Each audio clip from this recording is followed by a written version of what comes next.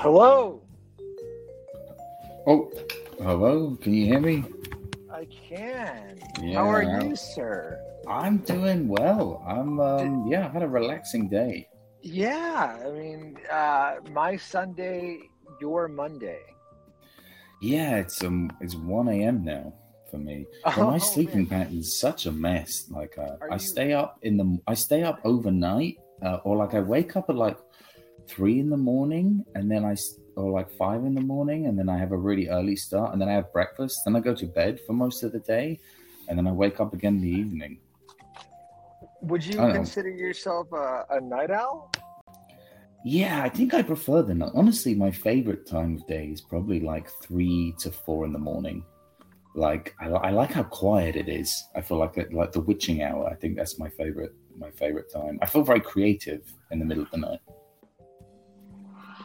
Yeah, man. I used to like stay up at night, and I always thought like that was my most creative uh, time, right?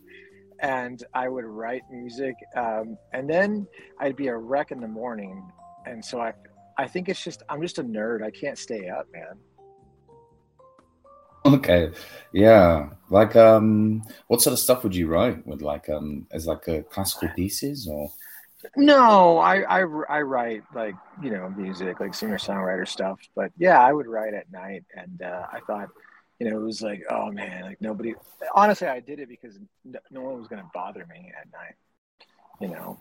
And then, you know what would happen is I'd write songs and I'd be like, oh, you know why that sounds good? Because it's the Beatles. I'm writing a Beatles song.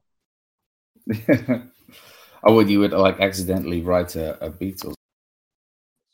Yeah, yeah. I think that inevitably, like, there, it's weird because the catalog of the Beatles is like, it's vast, but not. You only had the span of like what, less than 10 years of the Beatles, and that's always like crazy. Is what people don't realize is the Beatles only had about 10 years of music, which isn't a Yeah, lot compared to like other artists, man. yeah. I mean, what do you think? I mean, you had a day to dive into the Beatles. How did it feel? Yeah, well, I dived into the White Album specifically, and then I dived into a couple of the other albums afterwards. After I felt like I'd got a good grasp of it, just to Yeah, remind myself. I mean, every so often I used to do like a full, just like start to finish discography listen, just to see yep, kind of yep. like how the sound changes and what I like the most. And I don't know. The thing is, I don't know. I'm not sure if we'll agree on everything because as much as I love the White Album, and it is a huge body of work, and I think It is. it's almost the prototype for a lot of genre. Like there's a little bit of like almost pop punk in there. There's all sorts Oh, going I on. Definitely was. proto metal. Yeah, I talked about this. I remember I think it was on your stream. I talked about how the Beatles, like, there was a lot of like stuff that could potentially be, especially like on Abbey Road with a song like Polythene Pam. I think Polythene Pam sounds like punk to me, dude. I think that John Lennon was writing stuff that was like ahead of its time. But yeah, you look at like a song like Helter Skelter from the White Album, and Helter Skelter is straight up like one of the first like It's heavy hard rock, rocks. really. It's heavy. It's heavy, but we won't get started just yet. I mean, we Yeah. can start from the beginning, right? Yeah, yeah. Well, I think we should go like track by track because like that's how I guess that's how I Yeah, listened to it and tried to because I feel like the album it works in a context and I think like almost because of I guess this is one of the things one of the points I guess conclusion I come to is that I feel like whilst it has probably my favorite Beatles songs on it, I think the best put together album is still Abbey Road for me, which was the idea I yeah, had coming into this. But I did actually like the White Album more than I've ever done before. Like I got way more out of it absolutely. this time. Yeah, Abbey Road. I mean, you can't beat that second half of Abbey Road. Where it's basically it's almost like a suite. It's almost a suite where you have like golden slumbers, and she came in through the bathroom window. Like that whole suite all the way up until like the end, and then all the way to the very end with Her Majesty. Like that Yeah, whole suite, that whole second side of Abbey Road is just insane, insane. Yeah, man. But yeah, I spent the last like day listening to the White Album and just getting buried and Beatles facts. 1968, man. 1968 is when it came out. A year had gone by with no Beatles music, and then they just bust out that damn double album. Yeah, it's so huge. The thing is, I noticed when I was listening to it, as I like, even when I click on it, I forget that there's 30 tracks. That's so big. You're like, that's so much. Yeah, it is. George Martin had the famous, producer of the Beatles. He said they came in with so much material that he was like overwhelmed and underwhelmed. Like he stated that like there was so much garbage that they had brought to him, and I was thinking, some of that garbage kind of ended up on the White Album, because you really can't have every track on a double album can't be a winner. Yeah, I mean, that's definitely something that's going to come up, and that's something that I've always thought about the album, which was, I feel like I'm not sure if it's just like they reached like a peak of their powers and they thought we could put out anything and somebody's going to listen to it. And I feel like they were almost having fun with everyone a bit at that stage, where they were like, I mean, some of the tracks, that we'll get into, like, I mean, I'm just like, I mean, are they joking? I think I think they're taking the piss a bit. Well, I think that like fun. I think you're right to a degree. Absolutely. I think with double albums, like, it's a grandiose thing. I mean, the reason I love the double album is because you have such it's so much variety. And what would a talk be without me like mentioning like the fucking Pumpkins, right? Like, I love the Pumpkins. And they put out Melancholy and the Infinite Sadness, and it's one of my favorite albums of all time because it's so much material. It's a double album as well. The only time that like a double album that doesn't do that is you have like The Wall from Pink Floyd, where like that's kind of more cohesive, but like typically double albums like will just be like a vast array of like just everything, right? It's just like a mixed bag. It's a mixed bag of like tons of stuff. Yeah, I mean, I have a friend whose his favorite double album is Stadium Arcadium by the Red Hot Chili Peppers. For me, that's more the end of my love for the Chili Peppers, but he swears by that being the greatest double album he's ever listened to, and I can understand if you dig that sound. I was close, and that is one of the albums that I have not, the double album that I haven't ventured in listening to. I really should, because I heard it's really good. But I mean, like I said, you have an artist doing a double album. I mean, like, that's just, it's a real ballsy move to do that. What do you think with doing a double album? I think it's super ballsy because it's almost like, I mean, to a certain extent, I have a feeling with a lot of albums, there's often like B-sides or tracks that didn't make the EP. And I feel like to a certain extent, a lot of people will go, okay, the reason you're doing a double album is because you just refuse to cut anything. And so you just threw in all the other like stuff you had going on around that time. Yeah, George Martin still thinks, or he passed away, but he thought that the White Album would have been a perfect single album. And going through the years, like being like a huge Beatles fan, like I've tried to do that several times over like the course of my life, ever since like the incarnation of like the CD writers and the CD burners. I've tried to like do like a definitive like White Album in a single disc, and there's always tracks I forget to put on that mix, Yeah. Well, maybe we should try and do that by the end, because like I wrote down like some like vague thoughts in case I forgot, for like in case I forgot my like opinion on Rocky Raccoon or something. So, because some of these obviously like I know so well, but like some of the other ones like I don't really remember. Yeah. I mean, I know I can be long-winded in the things that I say. I get so enthusiastic talking about like the Beatles and talking about their albums. So if you have to read something from the chat or something, like by all means, man.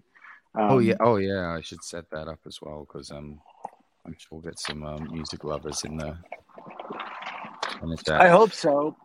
I really, I mean, like I would like, because I want to like get more input. I didn't finish getting like a ton of input. I know the stuff that I've read over the course of my life about the Beatles, and I've watched tons of interviews with Paul and John about the White Album. It's my favorite album I think that's why we kind of like. I think that's why I kind of suggested it to you. It's my favorite album, and it's always on an album that I always talk about with like desert island albums. It's always in my top three. Yeah, because it's got so much to offer you.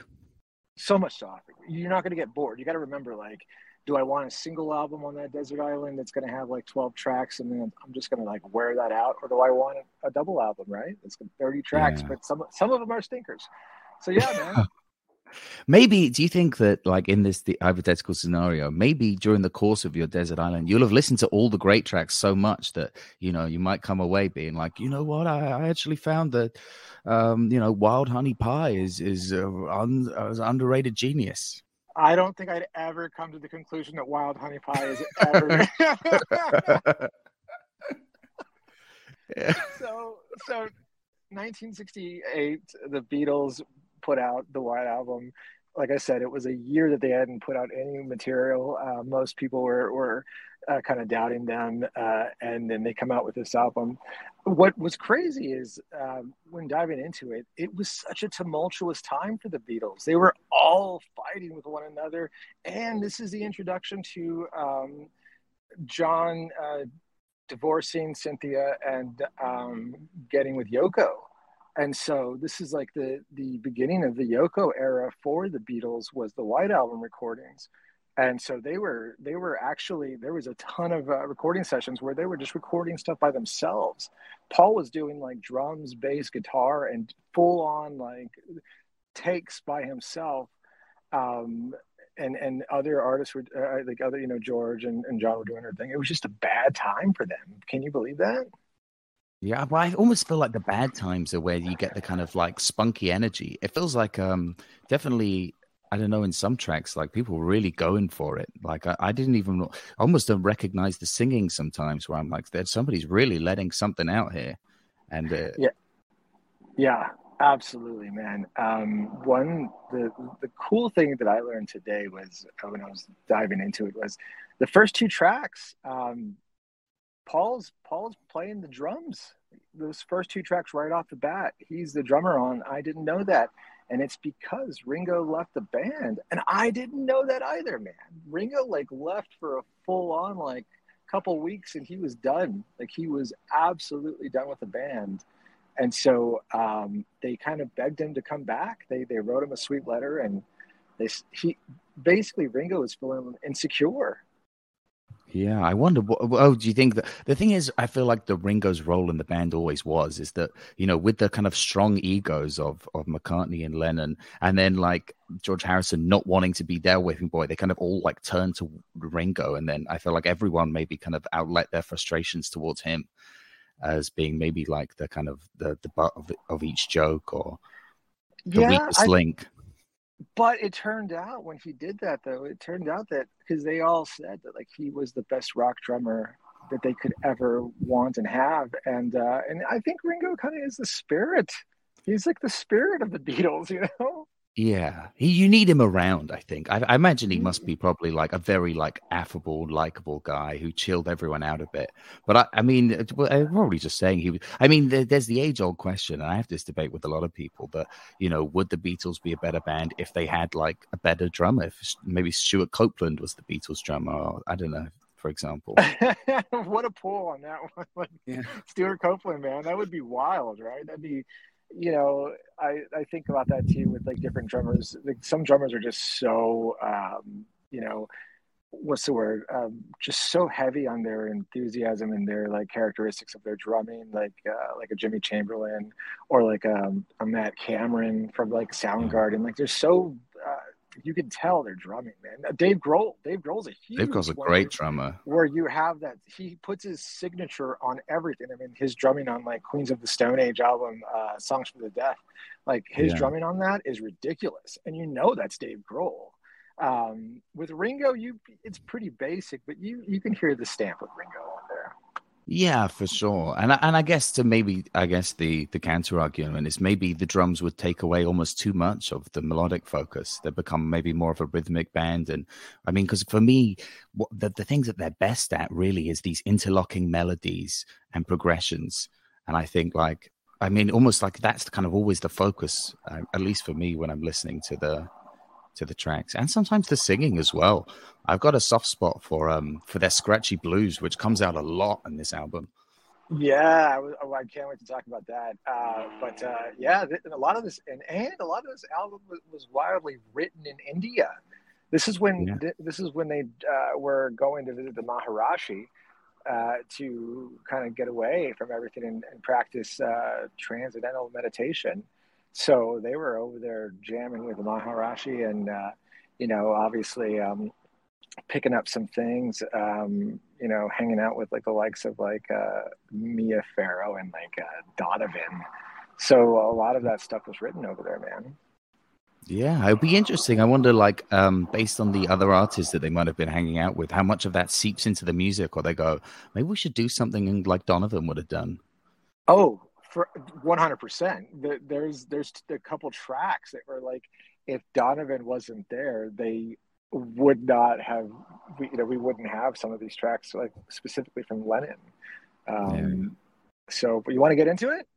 Yeah, I think we've done a good preamble. We've done a great prologue, but welcome everyone to the talk. We're doing this like a whole music talk, and this is I'm Jeaunx, one of Jeaunx's favorite albums, and he was like, let's do a deep dive, and there's so much there. It's also, I would say, maybe it's an overlooked album for me. So like, I'm gonna come maybe like not quite a cynic. It's an album I love, but it's an album maybe I haven't fully gotten into, but I do. Yeah. I really appreciated actually being forced to just sit down and listen to an album for a change, because with modern music and the way people access media now, it's just like you just have songs kind of spammed at you. But actually sitting down and listening to something from start to finish is, I don't know, you understand the kind of like the context of how the we've 100% we've gotten away from that. Like I mean that's just the way it's been since the download era. We don't really like process and ingest albums the same way we used to.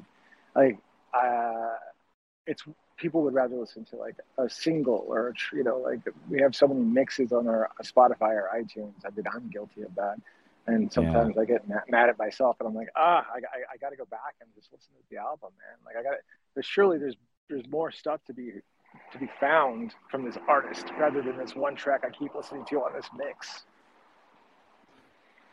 Yeah. Well, so we're gonna go track by track, and I feel like that's the logical way to do it. And then, I guess say what we like, don't like about each track. I've given like a general number out of 10 as well, but I'm not sure if I'm not sure if I wrote these at the time of listening, but I've got like a general idea of how I feel about everyone. And I mean, I'm divulging again, but just to go from your point of like the kind of streaming and internet age, I do kind of feel that music's almost less valued because it's not a physical thing that you hold and collect and retain.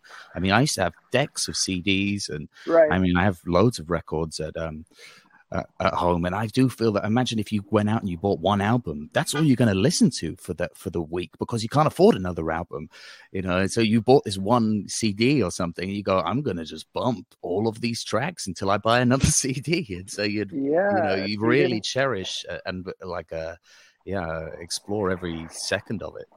100%, man. 100%. Like that's all we had. It was the album, and that's all. I had $15 to spend on an album, and I burned the crap out of it. I listened to it, and sometimes you came across stinkers, man.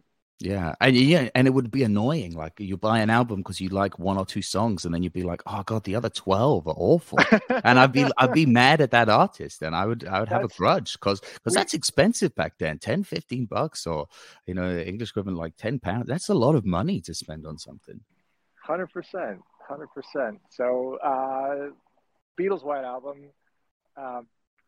It was originally supposed to be called A Doll's House, and there's another band called Family, and they were like a progressive rock band, and they had music from the Doll House, and so I think I don't think it ever became like a legal matter, but they just dropped it, and then it became just self-titled, which is the Beatles, but it was white, so know what today is, the White Album, right?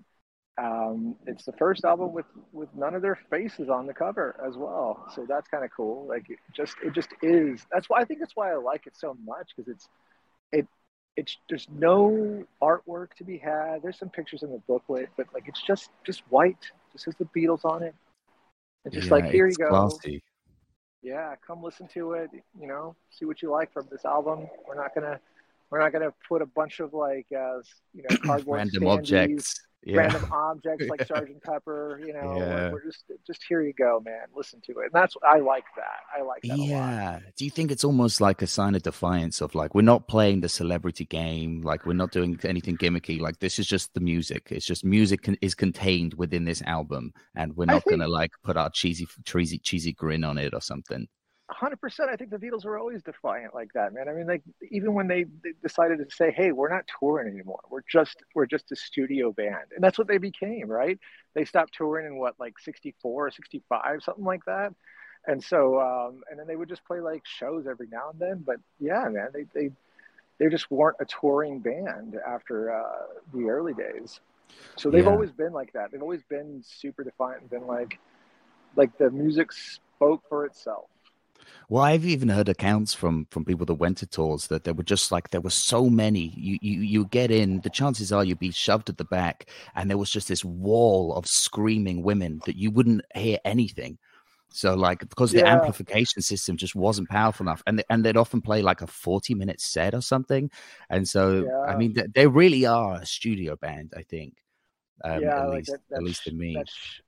That Shea Stadium performance, like it's just ridiculous. I mean, like you have those like their 212 Vox amps that they were playing through, mic'd up. But I mean, there's no way that was going to get beyond like thousands of like screaming girls.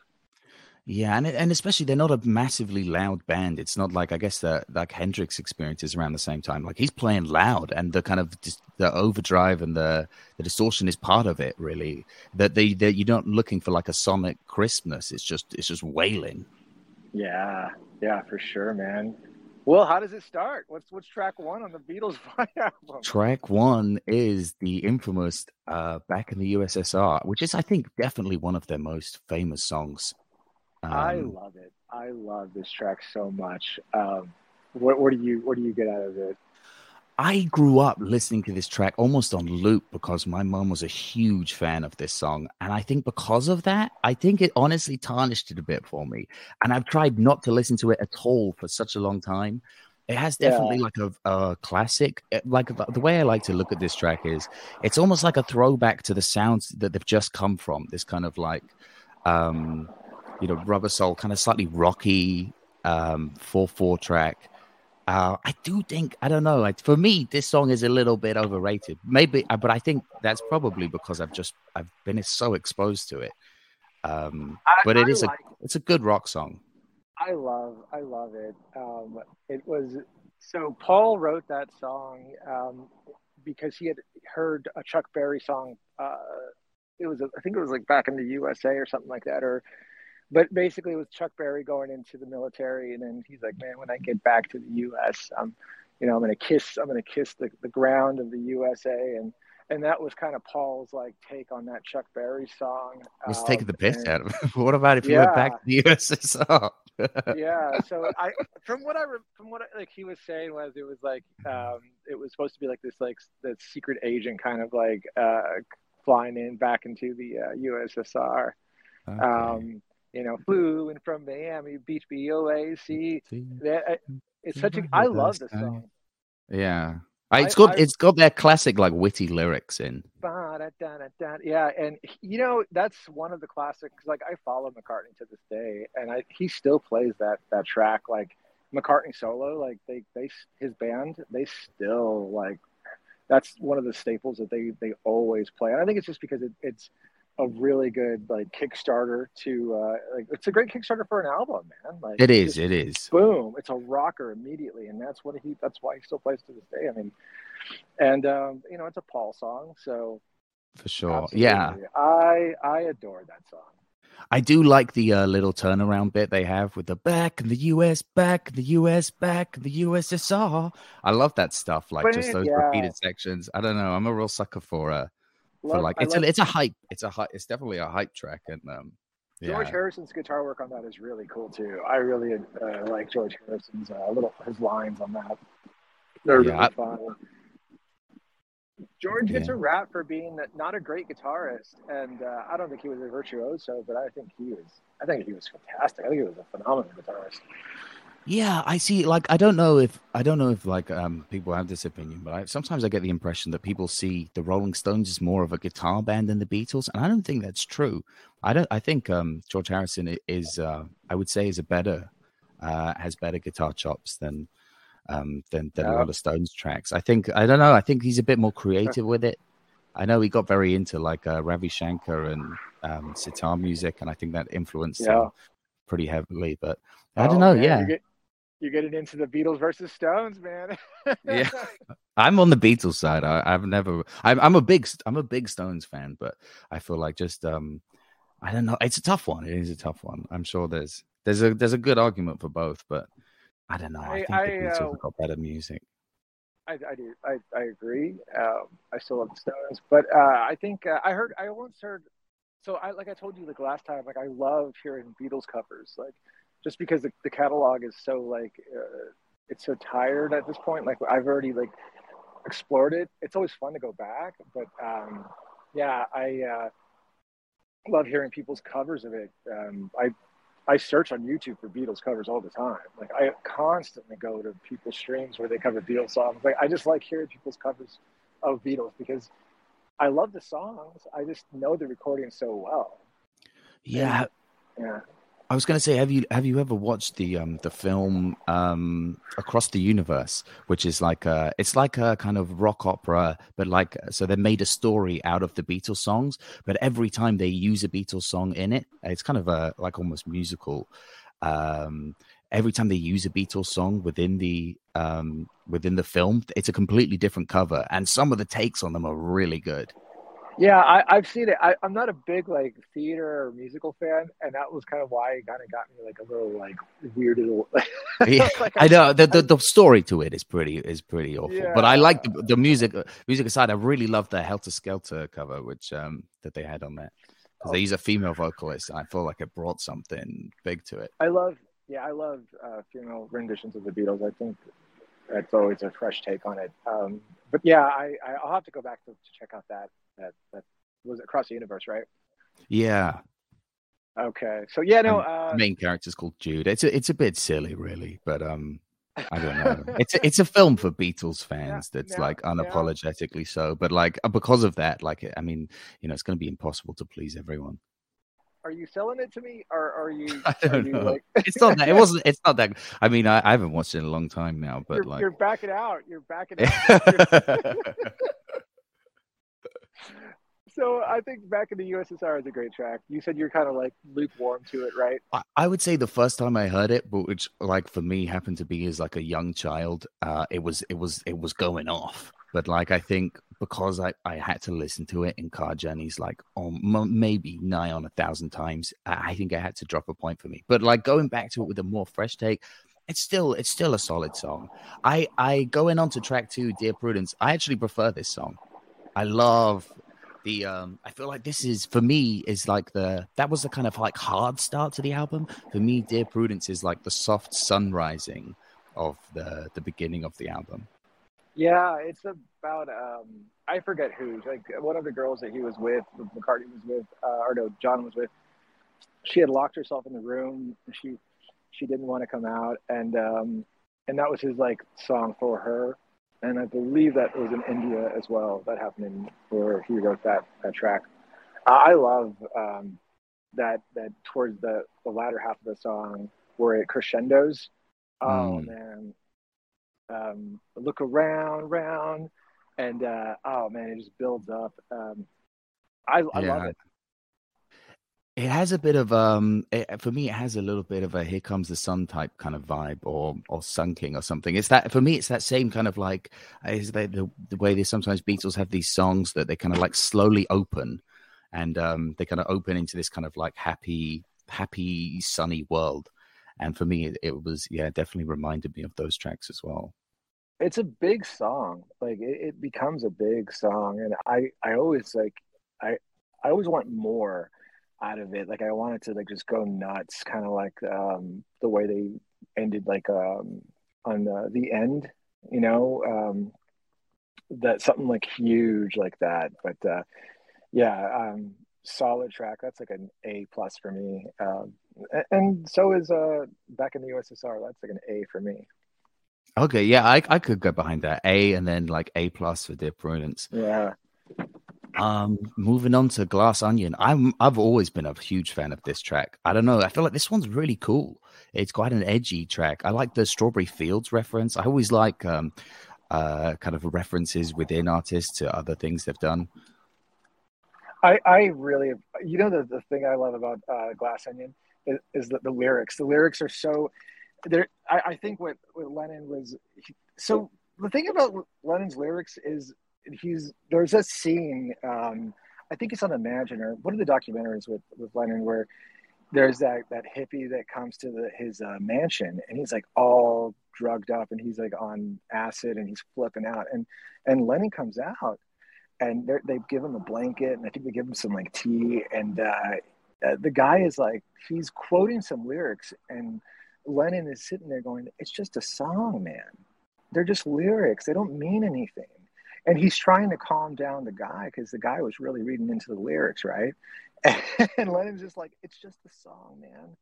They don't mean anything, you know." Like, and I think Glass Onion is like one of those like that's like what I'm talking about is a lot of Lennon's lyrics don't make any sense, and there, you know, people read really into it a lot, and I'm in that area where I believe that, like, you know, it's just a song. I honestly like connect to the music more than lyrics a lot, but specifically with the Beatles, I don't look into it. But the lyrics on that one are fun, man. I mean, like I told you about what does he say?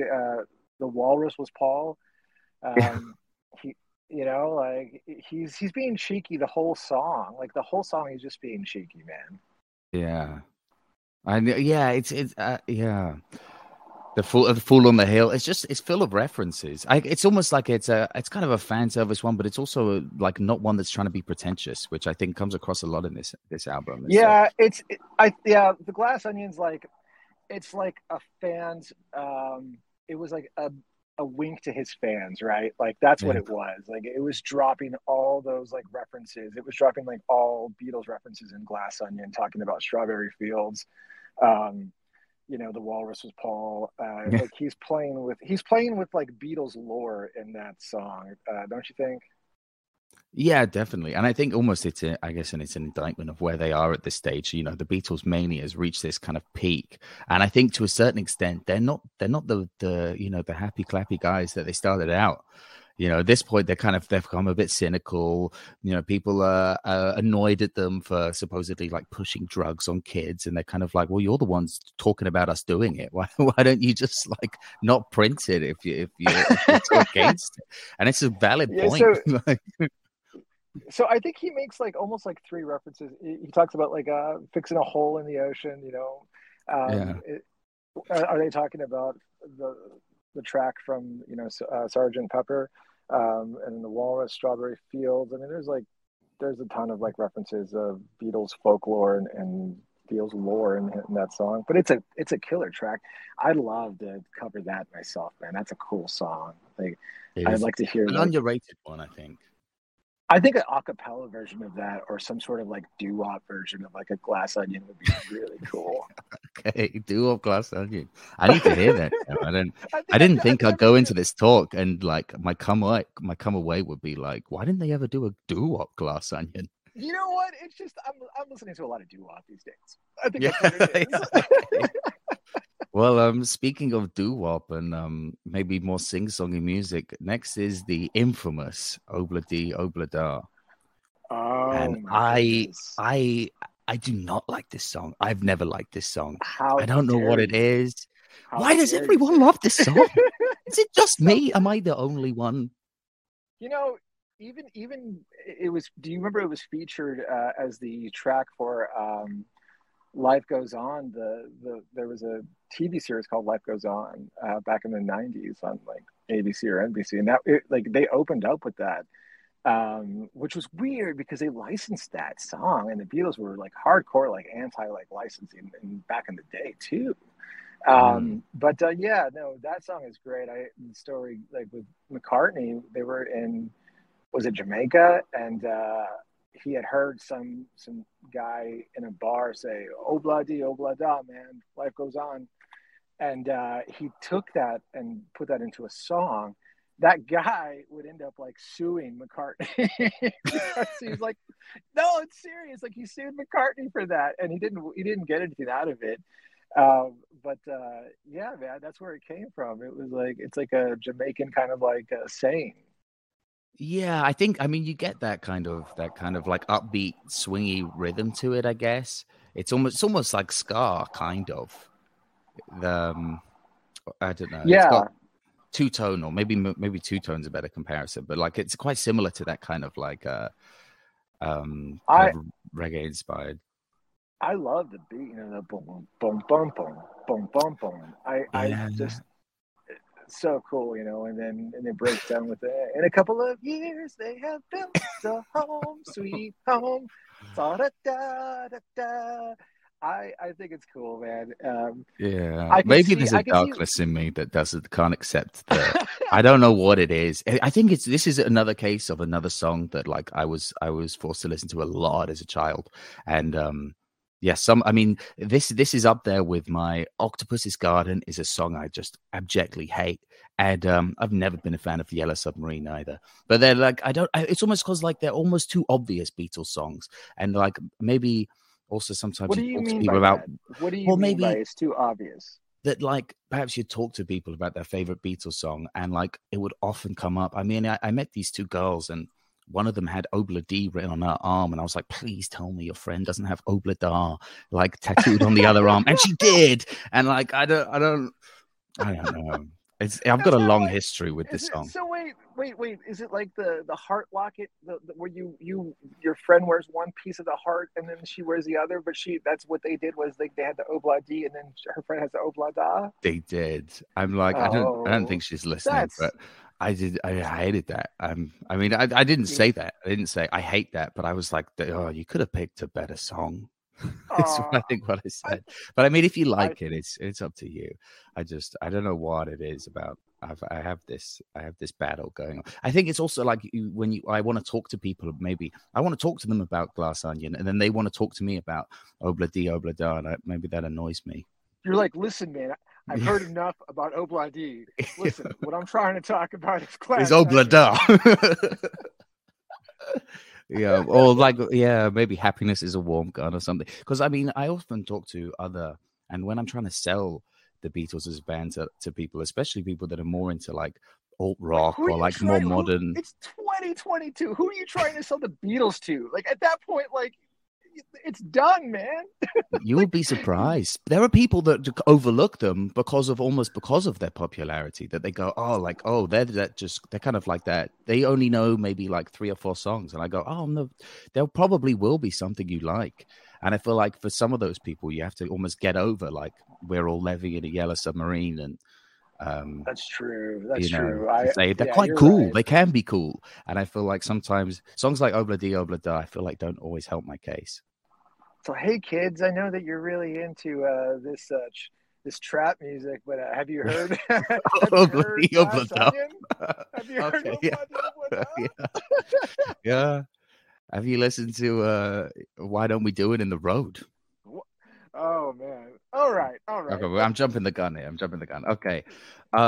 Next up is good reference, by the way. Good drop on the jump the gun. On Superior. Oh yeah. Well, we will definitely jump that gun, and I think we might agree on that one. But Wild Honey Pie is next, which is I feel like if Obla Di Obla Da isn't the start of it, I feel like Wild Honey Pie is the real actual start of where like the weird, silly joke songs begin.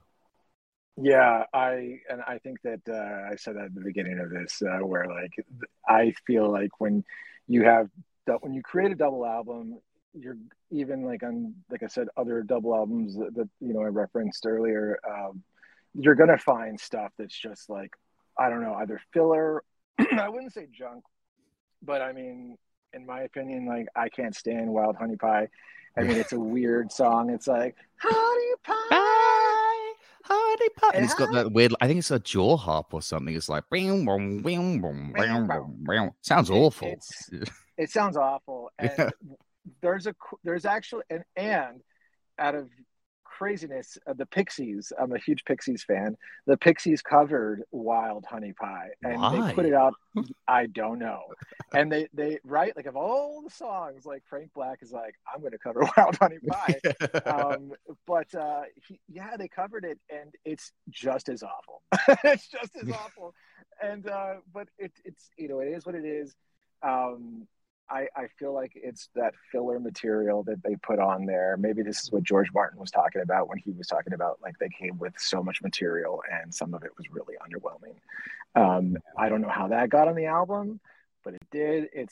But John recorded that all by himself. So like that's all John. Like there's not a lot of input from the other Beatles. Like that was, he had recorded that on his own. And I don't know if he used like session musicians or what, but like that was a Lennon piece. If he did, he should fire them. I don't know. Someone somewhere should have told him. But I feel like that's almost the point. I mean, to a certain extent, like I understand the concept of anti-music. It's almost like you've had so many like bits of music that you've constructed and sound good, and almost to a formula, you're making it good. That maybe to an extent, he's like, maybe I just want to make something that isn't good as a curveball, or maybe I'm giving them credit here, but I mean I like that. I quite sometimes do enjoy anti-music, but I feel like it always still has to be a little bit actually good. I think John wrote that in like just like as a, I don't know, like fucking I'm gonna put something out there, and I bet you I can get anything on this fucking album. Like I just feel like you just put it out there, man. Yeah, I can say that track for me is probably like a C. Yeah. C is generous. C is quite generous. That's generous. That is being generous. Yeah, maybe we can rank the worst ones like when we're finished as well, because I mean there are contenders on this album. I mean another contender for me is Bungalow Bill. The thing is about Bungalow Bill that always upsets me is like the intro is like this like wild, I should say the continuing story of Bungalow Bill, that not that he's ever mentioned before or after, but like it's the intro where it's just this beautiful little bit of flamenco guitar, and I'm like, oh, where's this going? Did Paco de la Cia work on this track? And then suddenly like that ends, and then this like crappy song starts. I get really upset every time. It starts with the flamenco, run, the flamenco run in the beginning, and then it starts with, "Hey, Bungalow Bill." I think, is this the joke? Are they just laughing at us at this stage? I think so. I think the Beatles were playing a big joke on us. So this is when I first bought the White Album. Well, it was my dad's, but like, and not to mention the Beatles White Album has come out so many times. I forgot to mention that. Like, there's the mono version, which it was one of the last mono recordings, and so there's still some mono recording on it, but they've released the stereo. So stereo was coming out right around that time. So stereo was going huge. So they were kind of like getting away from the mono recordings. But so you can still like purchase the Beatles White Album mono, and you can like fade, you can pan back and forth. And that's what sucks though is, like say like you're listening to like the Beatles White Album and it's the mono recording of it, and you take off like one earbud, and like you're gonna miss like the left vocals, or you're gonna miss like some guitar part, which was horrible, right? But it's kind of cool. It's a cool experience if you can experience the mono. But they put out the mono and then the stereo, and then like they re-released it in 2018. Bungalow Bill, going back to Bungalow Bill, this whole like section of like Wild Honey Pie and then Bungalow Bill, like, and I believe the next track, like, are some songs that I just like I for a long time skipped, and those are the songs I need to make friends with again, man. I have to. I still have not made friends with them. Do you need to make friends with them? I don't know. With the mono talk, I thought you were about to be like, yeah, but if you listen to Bungalow Bill in mono, it's incredible. I was going to be like, oh, right, okay. It's like, did you ever watch Half Baked, where Oh, yeah. where John Stewart's character is like, have you ever watched this movie? And he's like, have you ever watched it on weed? It's like, have you ever listened to the Beatles? Have you ever listened to it in mono? Yeah. Like, and then they maybe like take one of the ears off, so like it's just like one half of it. Yeah, I don't like this song. It's so like I usually skip it. It's a skip for me, but I listened to it today, and I still feel the same way about it. Like I want to talk to somebody who has, like, speaking of talk. I mean, I don't know if there's any comments or anything like that, but I want to like see if anybody has like another take on Bungalow Bill, because it seems like you don't like it. I don't like it. I've never really met someone who was like, oh, I love the Beatles. And you're like, oh, really? And then, they're always like, oh, yeah, yesterday. I just love yesterday. I want to meet someone who's like, oh, yeah, I love the Beatles. Bungalow Bill? Yeah. Wild Honey Pie and Bungalow Bill? Like that back to back? So good. So good. Yeah. No worries. Yeah, me too. I would like to meet that person. I'm sure they exist, because with a band as popular as they are, I guarantee you there's someone that has tattooed on their chest is like the continuing story of Bungalow Bill. I bet there are children called Bungalow Bill in reference somewhere. Maybe only one, actually. You're like, maybe none. Maybe none. Maybe in an alternate universe, or like, I don't know. The odds on it are going to be low, actually. Now that I'm saying it out loud, it is such a bad song that I don't know. But yeah, I'm going to go. Sorry. Now that I hear myself speak these words out loud, I realize it just didn't scan. Like in my head, I was like, it's possible. But then, yeah, when I said it, I was like, nah, there's some things in life that are probably certain. And one of them is that Bungalow Bill is nobody's favorite Beatles song. There needs to be a doo-wop version of Bungalow Bill. I think that's what it would make it better. That's what would make it better. What is this with this doo-wop White Album? Yeah, I don't know. I mean, I've never considered it. Maybe this needs to happen. I think you and I should make it. We should make the doo-wop White Album, man. The doo-wop album. The white wap.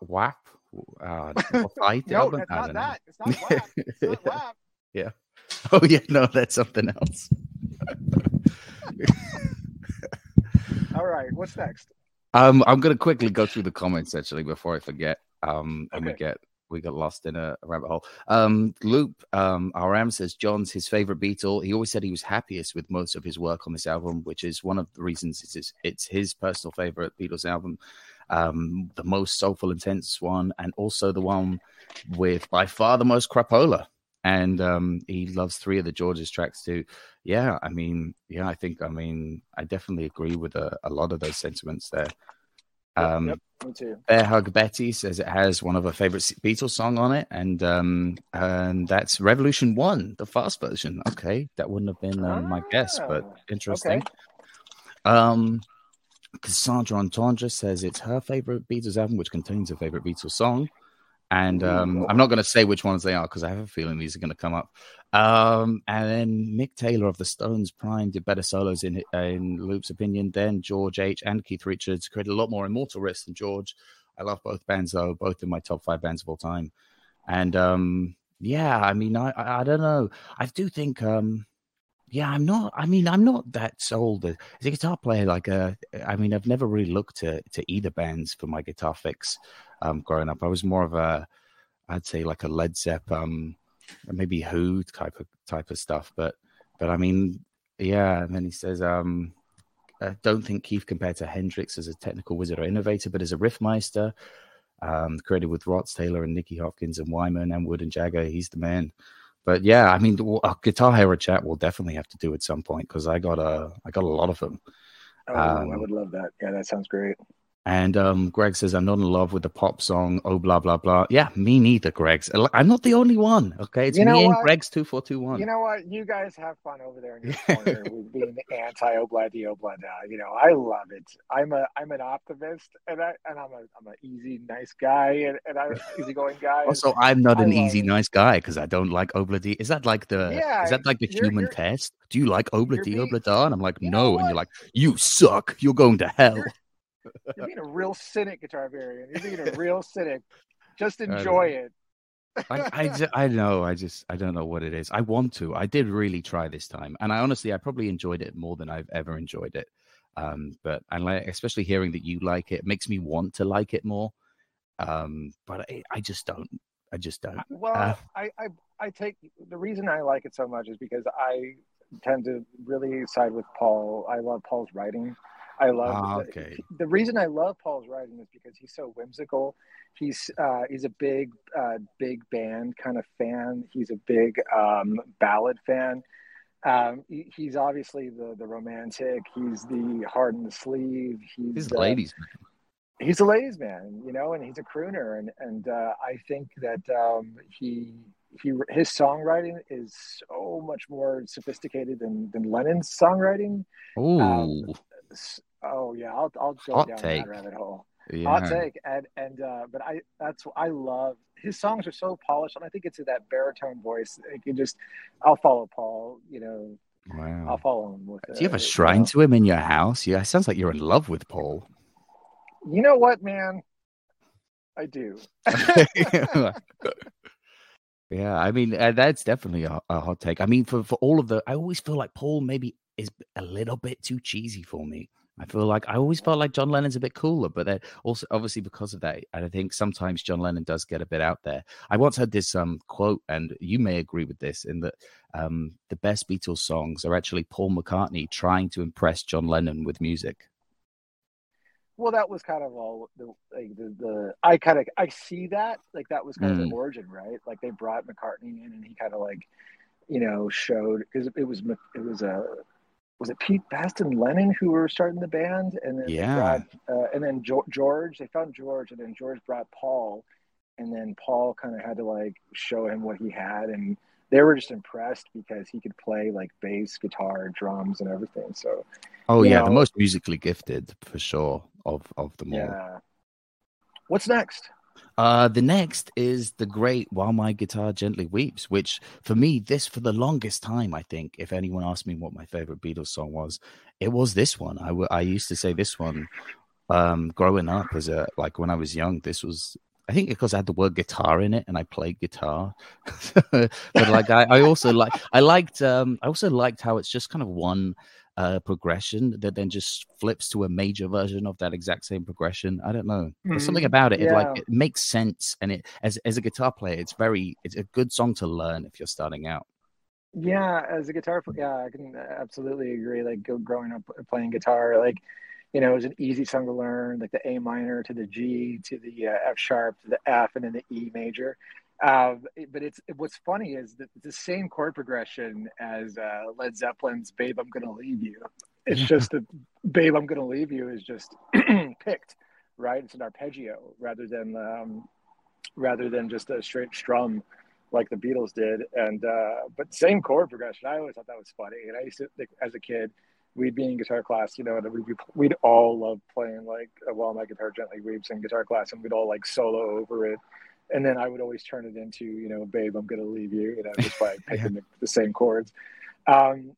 So "While My Guitar Gently Weeps," first time they have a guest guitarist, and who is that guest guitarist? Eric Clapton. And how did he That's right. repay them for bringing him on board? How did he wrote a song. The whole do you know the whole story with Clapton and like Harrison and like Clapton the and whole, Harrison. Yeah, that's what I because was Clapton and referencing. Harrison they're friends. They were friends, but Clapton writing a song about Harrison's girlfriend, and that's kind of Yeah, messed running up. off and marries her, I think. But Marries she his did, ex-wife. he married that. So that's who Layla's about, right? Yeah. Layla's about Harrison's ex, and but even to that day, she said that Harrison was her true love. But yeah, that solo is good. Yeah, it is a good solo. Do you prefer that to the Back in the USSR solo then, or? Yeah, I prefer Clapton solo. It's a good solo, it's a bit better. It's a beast of a song. Like the back, like that's the thing about the Beatles is like the backtracks, like the drums and the bass are so heavy on While My Guitar Gently Weeps. You know, it's just like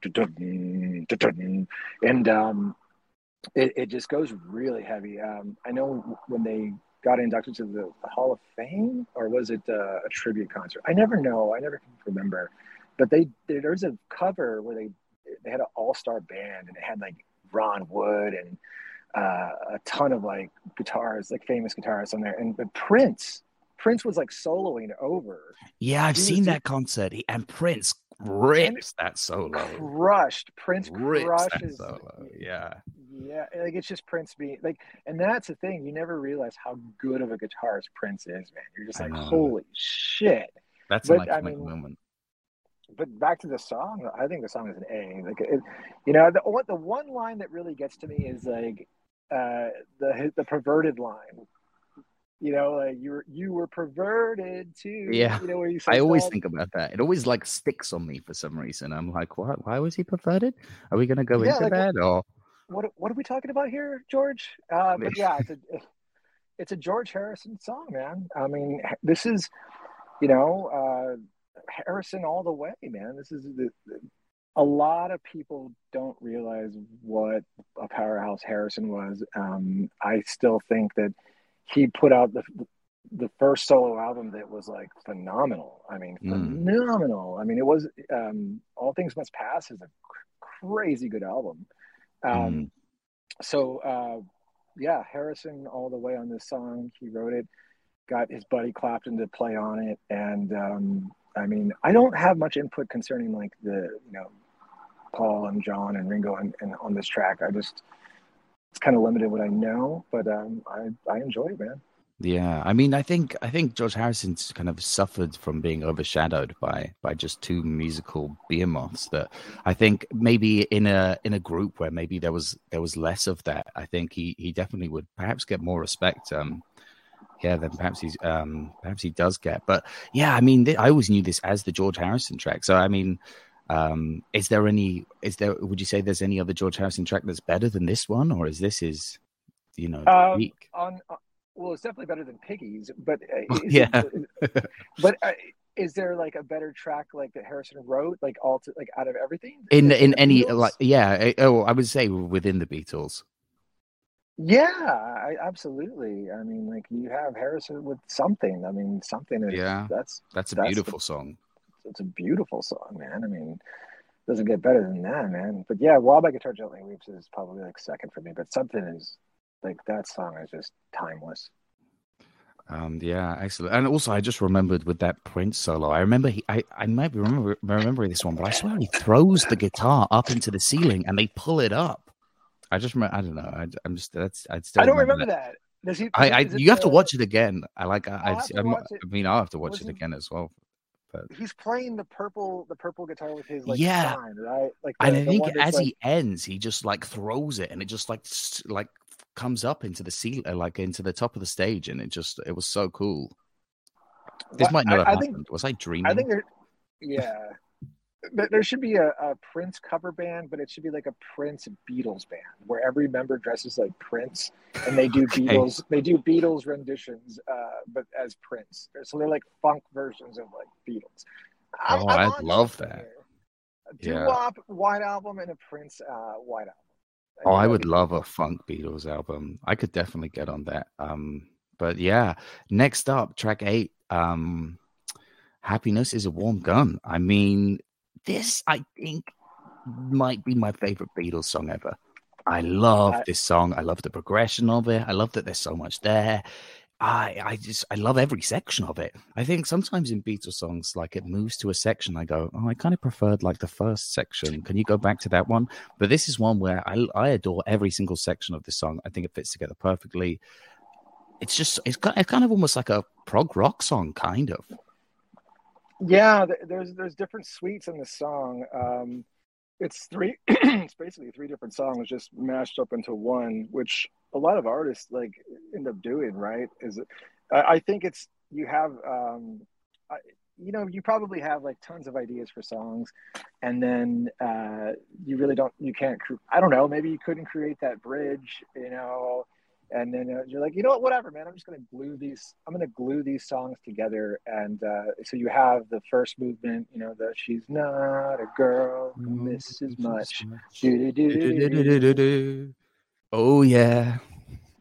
And then boom, she's well acquainted with the touch of a velvet hand, like a lizard on a window pane. You know, Once again, John Lennon's just nonsensical like lyrics, man. Like just his lyrics just make no sense in this. Yeah.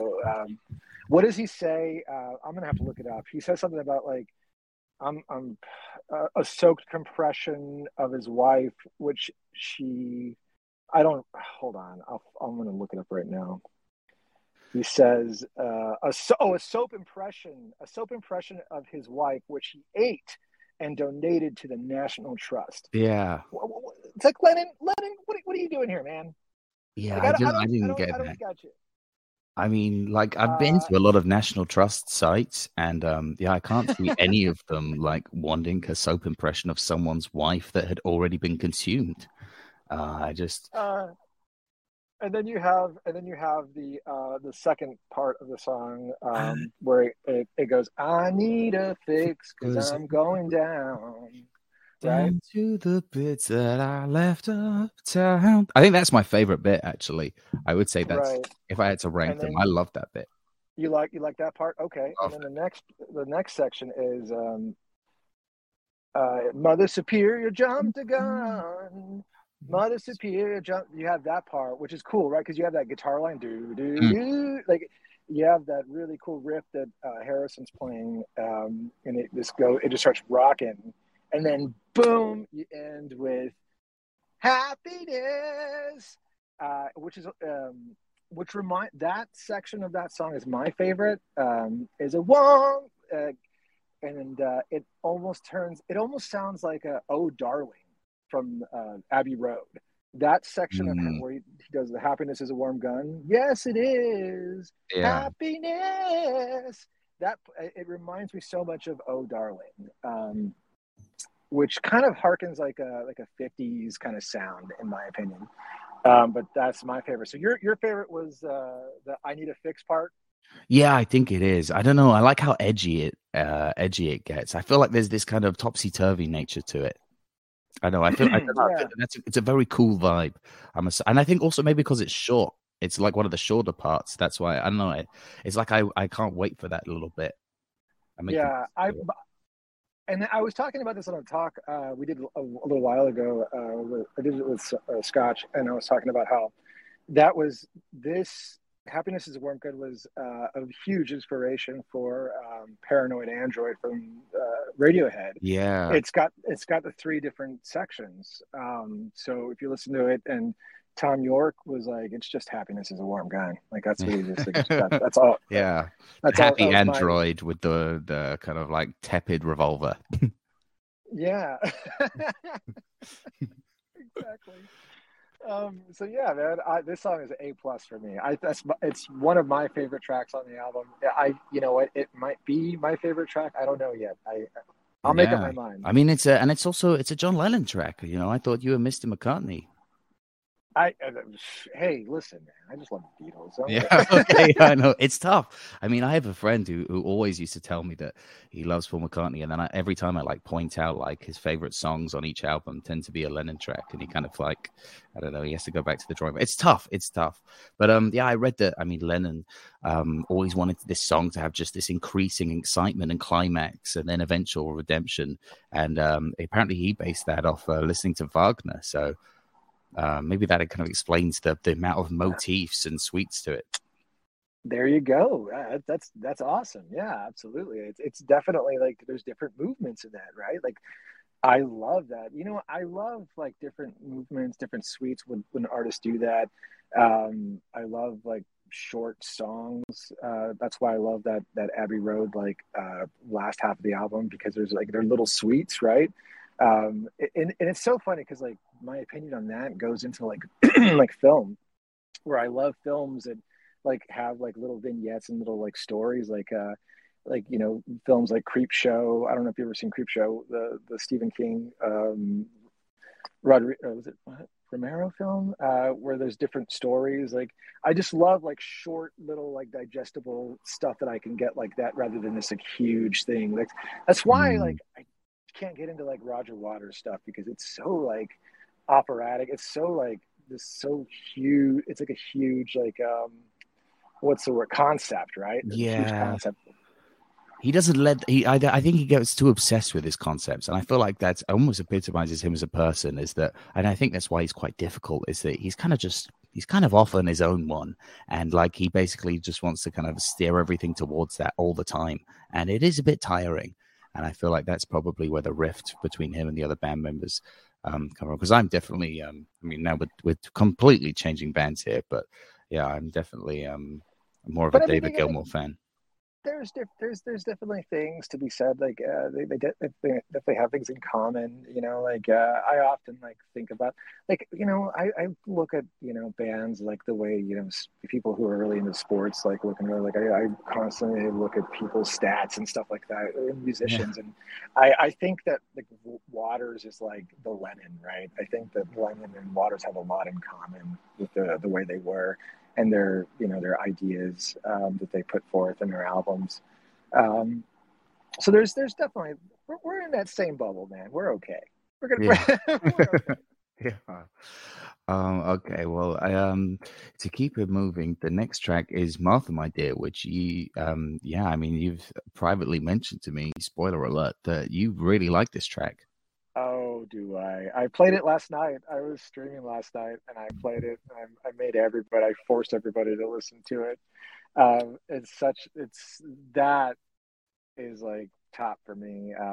It's written about Paul's dog. You know, that's all that needs to be said about it. It's Paul's dog, and but I love the crescendo in the middle where he's like, "Take a good look around you, and then you'll see that you and me were meant to be," right? And I love when it builds up, "City Girl," and then you have that brass section. It's all yeah, that brass section is so funny and it's so cool. But that's Paul, and that's Paul's whimsical writing right there, right? Like it's a whimsical recording. It's almost unlike any Beatles song, like really. Yeah, I mean, like when I listen to it, I mean, I do like it, and I have a respect for it. But I mean, yet again, I feel like it's a bit too McCartney cheese for me. But it reminded me very much of like Electric Light Orchestra. I feel like they listened to that song and they just took they were like, we could just do this. This is a vibe. So, we could just make a band out of this. That is incredible that you said that, because I don't know what Beatle. I don't know if it was Paul. I feel like it's Paul or George, but there was an interview they did, and they were like, "So, do you guys ever think about, you know, getting back together?" And one of them said, "If you want new Beatles music, just go listen to Electric Light Orchestra and Jeff Lynne. Okay, they're doing." He basically said they're doing stuff that, you know, I believe the Beatles would have, like, you know, there's some good stuff in there. And he's absolutely right. I mean, Jeff Lynne is just a melody master. He can craft a song like no other. Like he just writes a pop hit like no other.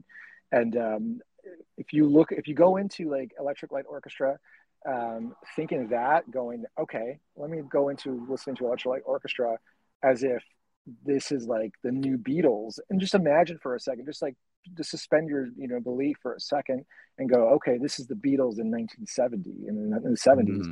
You'll surprise yourself and be like, oh, I mean, dude, this is crazy. I mean, listen to you know, like Mr. Blue Sky. I mean, yeah, it's very reminiscent of like Your Mother Should Know, like, let's all sing up or get up and dance to a tune that was a hit before your mother, you know. that it's so similar, and man, yeah. So I think that's goes hand in hand. Almost too similar for me, I think. Sometimes I'm like, couldn't they have? I don't know, but I mean, it's not. If you're gonna be inspired by a sound, you know, you can't really go wrong with picking like that kind of orchestrally Beatlesy vibe, the orchestral nice progression sounds that they have. Yeah, yeah, for sure. I think that ELO basically is like Beatles on steroids, man. Like they're just that's what, and I've done that before. I've listened to them and I'm like, wow, like it is like that, man. And then I'm like, oh yeah, it's Jeff Lynne, it's Electric Orchestra. They're great, they're fantastic. But Martha, my dear, love it, love it, love it, love it. Yeah. Yeah. I mean, I wanted to like it more, but I also don't, I'm not huge on ELO either. But I mean, they're both. It is a good song. Like I definitely like came out You of know it what's being going like on that's here, so Jeff? well written. You're It's. Lennon, I'm McCartney. That's I what's know going on. 100%. That is exactly what's going on. I mean, I've always kind of sided with Lennon for some reason. I don't know what it is. Even through his like I don't know, his like wacky film. I even watched the Lennon and Yoko self-made film, and it is awful. It is terrible. It's so long. It doesn't have any meaning. It's just them standing around their house filming each other. But yeah, I mean, I don't know. I'm fully in. I'm wearing those John Lennon sunglasses, and I'm spaced out right now. It's just a song, man. It's just a song. Oh yeah. Okay, well next track we've got I'm So Tired. I love this song. I feel like it's I don't know, it's so cool. It's got such a vibe Yeah. to it. I prefer the verse to the chorus, but like I honestly think they should have just stuck with the verse throughout. Just keep that vibe for like 3 minutes. It would have been So cool. you don't like the you say that you're putting me on, Wrong. but it's no joke. Yeah. I like it That once. part, I don't like it twice. I don't know. Yeah. I I also like it. Yeah, I don't know. I feel like this is a song that I feel like would have been really good with a female vocalist. And the other main comment I had is like, what's the beef with Walter Raleigh? I don't know. They call him out for some reason. I was never quite sure why. That I don't know. I don't. I'm not familiar with that. Um, but what's the deal with Lennon writing these sleepy time songs? I mean, I remember he wrote "I'm Only Sleeping" on Revolver, and then Yeah. he goes and does I'm only sleeping" on the White Album. Like, get some rest, man. He's up all night doing something. Yeah, I I'm don't know. so Oh, tired. tired. Yeah, I mean, I maybe I relate haven't slept. Yeah, to. I haven't yeah. slept a week. Yeah, maybe it's I relate to it because I'm often very tired, and I don't know. I like what I like about this song is that have you ever been sitting there trying to like come up with a song or like you're just trying to play it and like whatever you come up with, you ended up just playing directly how you feel, and then you just next thing you know, you're just writing about being tired, and I don't know. I find that highly relatable. It almost has a That's slightly probably. funky element to it as well for me. I think the beginning chords, the chord progression, and his lyric delivery sounds like a very much like 1950s band, like an Earth Angel kind of like song. You know what I'm saying? It's a Yeah. very like 1950s vibe that he's got. I think that the Beatles did that a lot with a lot of their stuff. They always harken back to the 50s because I mean that's when they grew up, right? They were kids. They were listening to like Chuck Berry and the Supremes and Temptations and Eddie Cochran. They were listening to stuff like that, so it reflects on a lot of the stuff that they write. Yeah, they would have been at the Under the Sea dance in Back to the Future. That would have been them. That's right. They would have been there. That's them, man. Yeah. It's a cool song. It's a very trippy song. That's surprising that you said you don't like that middle part where it kind of gets but it just stops though. You say It you're does. putting me on, but then it goes back to the but I like where he goes. Although I'm so tired, you know, my mind is set on. I forget what he says right there. I wonder should I, that part. Oh man, Mm. yeah, good I think it's song. a good vibe. I think it's because I want him to be tired throughout the whole song. So when he doesn't sound tired, I think it like throws the illusion for me. I'm just like, why? If you're tired, you wouldn't be doing a chorus right now, John. Like, go back to sleep. Yeah, yeah. Come on, man. Be consistent here. Like, Yeah. yeah, that's it. And it is one of those songs that like you just kind of relax into. You put the headphones on and you kind of drifting away, and then all of a sudden you're like, you get woken up by that midsection of the song. Yeah. Definitely. And then number 11, we have Blackbird. I mean, there's a lot of we're in a good spree of good songs here. I mean, not Yeah. including Bungalow Bill, from While My Guitar to Blackbird. That is a solid section. So let's go back. So where did the new movement, the new suite start? Was it after Bungalow Bill? It was Bungalow Bill. Bungalow Bill's the originator of the great period of music that we're experiencing. But what's the latter? What's after Bungalow Bill again? Is While My Guitar Gently Weeps. Okay, so While My Guitar Gently Weeps, right? And then you go to Martha, My Dear. No, Happiness right? Is a Warm Gun. Then Martha. Oh, happy! Oh yeah. my God! So I know. So like, then it's I'm So Tired. Then Blackbird. That is a killer. Man. That is a killer section. I love. I mean, all great songs there. I think Blackbird is, in my opinion, a bigger song than like I Want to Hold Your Hand, in my opinion. Yeah, I agree. Yeah. Whenever I, was playing guitar, like when I play guitar and they're like, oh, do you know any Beatles? And then, you play Blackbird for them because it's a fun song to play, right? That's one of the first songs you learn as a guitarist. And everyone loves Blackbird. I mean, it's a crowd pleaser. Like everyone knows Blackbird. And you see it a lot it's utilized in film a lot. What's cool about Blackbird and being a classical guitarist is that he was playing around with the beret in E minor, McCartney. And so have the beret, the da da da da da da da da. Yeah. So he was playing that, and then that's where the shape of Blackbird came about, right? The chord structure of the beret in E minor. So then that's where the chord shape started taking place, and that's what Blackbird is kind of inspired by, is that Bach piece. So that's kind of cool, man. Yeah. It derives from beret. Yeah, it makes a lot of sense because it's just like classical guitar. It's just everything fits together very nicely. I think it might be maybe my favorite acoustic guitar chord work ever. Just the way it slots together. It just, I don't know, it's so seamless. The section that goes up and then down. I don't know. Mm-hmm. It's perfect. It's perfect. And as a guitarist, you're basically going up the ladder, down the ladder on the fretboard. Yeah. Playing these octave chords, and it's really fun to play. I love to play that song. I was going to say something else about it. There was this little tidbit that I learned about that song is they recorded a Blackbird, like, so at the very end, like you hear the little Blackbird. And someone was like, no, that's not a Blackbird. That's another kind of like, it was some like bird watcher. It was like, that's not a Blackbird. And McCartney was like, it's a Blackbird. But what I love about Blackbird is not only, I mean, I love everything about it, but I love the intimacy of Blackbird, and I love McCartney's rhythm and his like, he's just stomping to the beat. So you just hear him stomping, like that rhythm part you hear, that's just Paul. Yeah. That's just Paul smacking his foot down to get that rhythm. Yeah, I'd say I think it's my grandmother's favorite Beatles song. But the thing is, I mean, whilst I love the intimacy and the kind of almost simplicity of the recording, I do want a version where it had the kind of the Martin production, maybe some strings. I just want to hear that. I feel like they could have tried.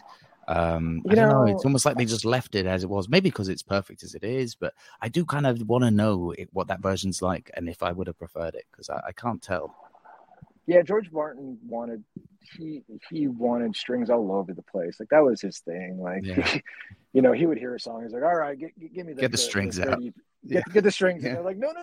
Like we just want it like this. And he's like, are you sure? It would sound a lot better with strings all over it. just all over it. Yeah. Just Jackson Pollock all over your goddamn song, man. Just all over, man. Yeah, dude. Like Martin was really big on the strings, so much so that like I think that he did get a lot of fight back from the Beatles concerning like his production. That's why there's two versions of Let It Be, because there's Let It Be and then Let It Be Naked. Let It Be Naked was released with there's no string accompaniment. It's just the band. But you know, the version that we have was just a heavily produced Martin album with tons of strings. So if you haven't listened to Let It Be Naked, that's a really good album just with the band. Some stuff is more noticeable than others, but I mean, you'll tell. Like you could absolutely tell. Yeah, I mean, I think that relationship developed quite a lot because I mean, I read accounts where, like, in the early days, they used to call him the schoolmaster because he would, you know, constantly be trying to like refine their music and tell them certain songs weren't good enough or that, you know, they needed to work harder in some areas. And I think as they perhaps got more powerful in that relationship, I think he probably waned and he wasn't allowed to tell as many people. I mean, I know that definitely happened. I think he was asked to work on Wings, and Paul brought him a bunch of songs, and he was like, I don't think these are your best work. And Paul said, I'm putting them on anyway. And he went, okay, then you don't want me to work on this. So I don't know. It's an interesting relationship because he's also probably one of the I mean, I love his production work, and I do think he does kind of help make the band. It would have worked without him. But like, I feel like it's an integral piece of what kind of solidifies it as this kind of work of art for me. I think George. Yeah, I agree. I think George Martin is crucial in the production of the Beatles. I think that he absolutely made. You know, he would turn like not necessarily cold, but he would definitely shine up those diamonds and make them. You know, he would see through like a lot of like the dirt and grime and be like, you know, and then he'd be like, throw some strings on it. And then, you know, but he definitely would, he made them who they were with his production, you know, he made them bigger than they were. So they absolutely understood how crucial he was, but I'm sure that wasn't always their intention or vision. Right.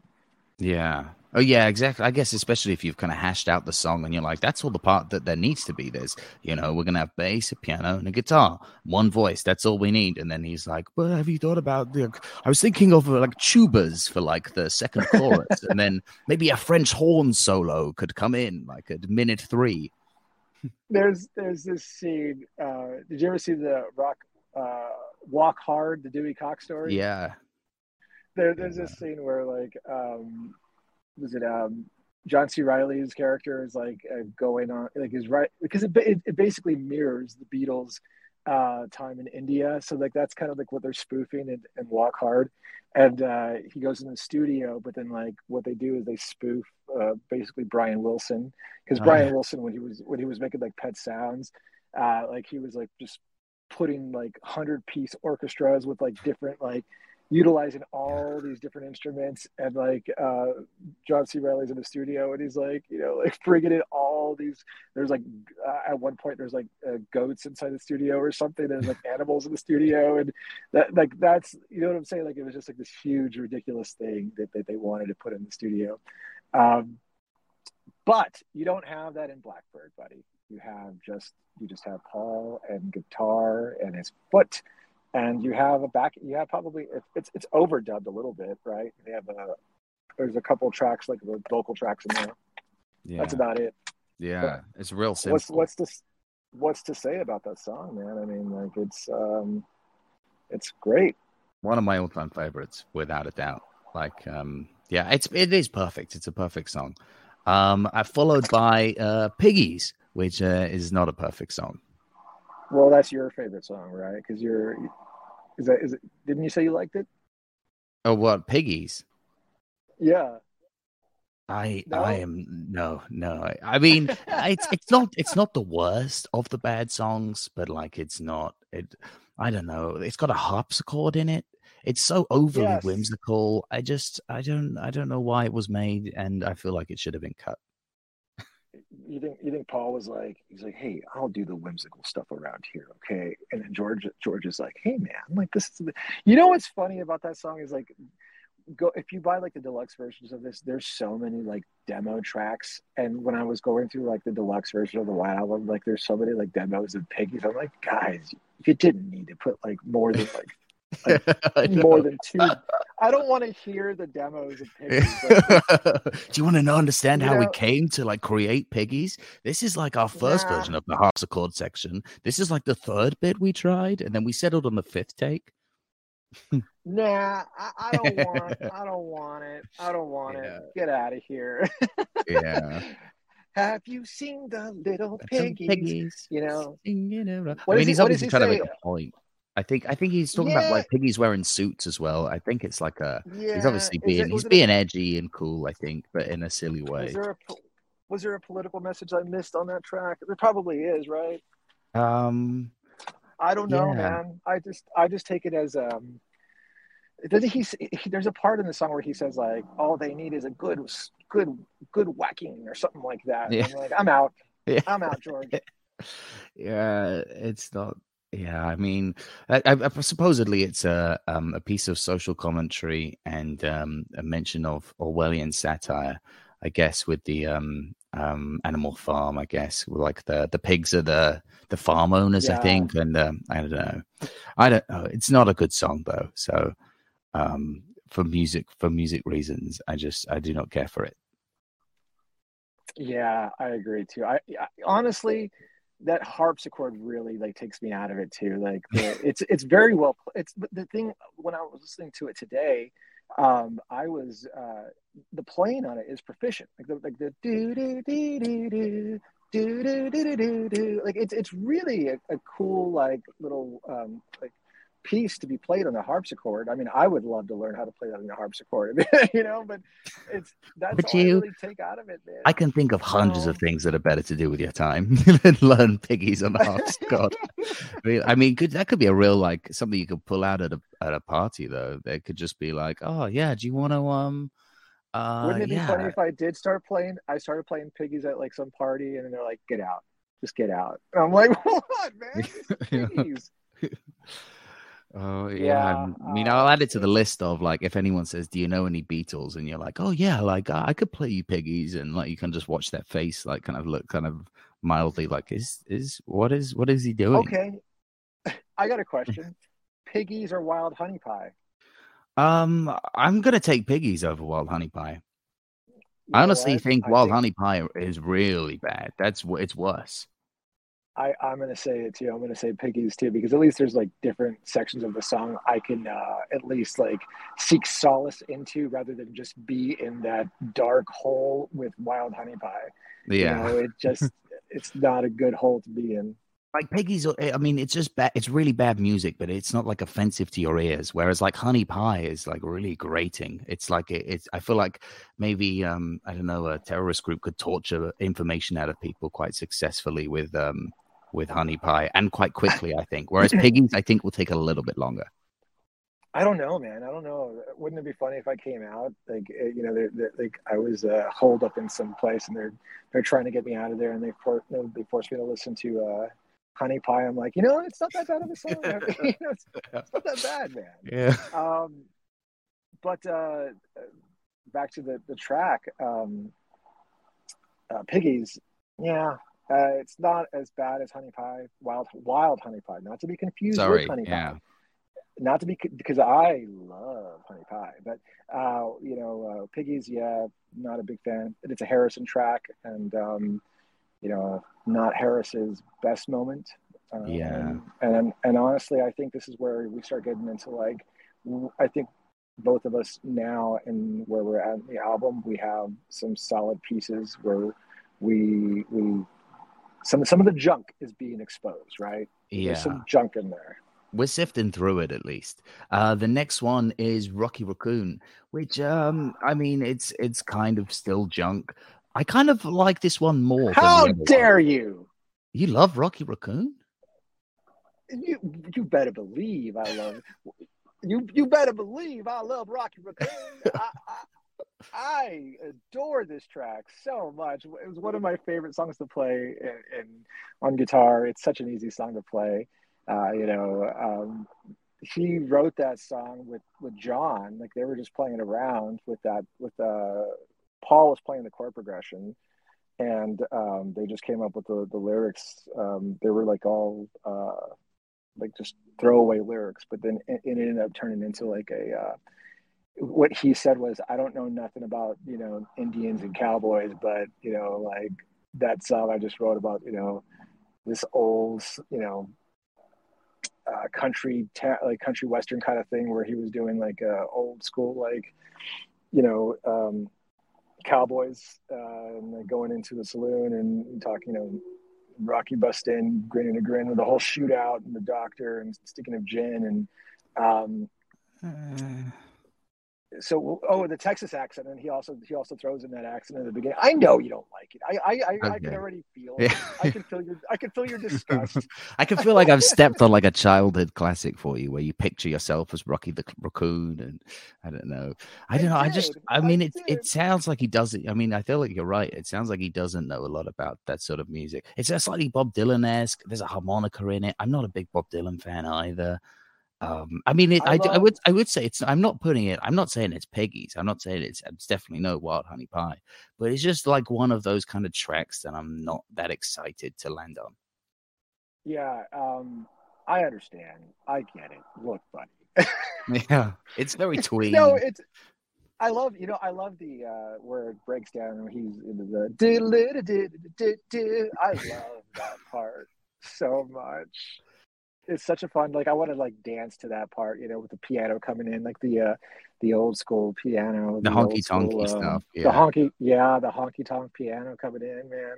It sounds like those bars where like those piano bars they have. Is that something that you're familiar with? Yeah, for sure. The you swing the saloon doors and somebody's playing, or do you mean like modern piano bars where someone? Yeah, like that. Like, oh yeah. Well, they do. They also the piano bars. That's what it reminds me of. Is like that, and it very like whimsical again, and real.